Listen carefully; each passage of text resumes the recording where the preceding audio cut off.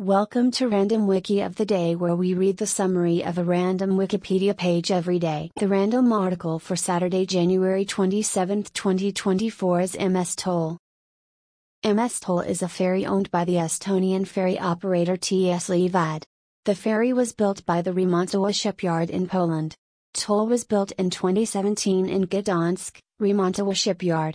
The ship route is Virtsu to. In 2020, Tõll was installed with battery banks to reduce consuming of diesel fuel. This change reduces the consumption of diesel fuel and exhaust gases. This whole project cost €1.6 million, and Tõll is first and only hybrid ship of Tõll that uses both diesel and electricity.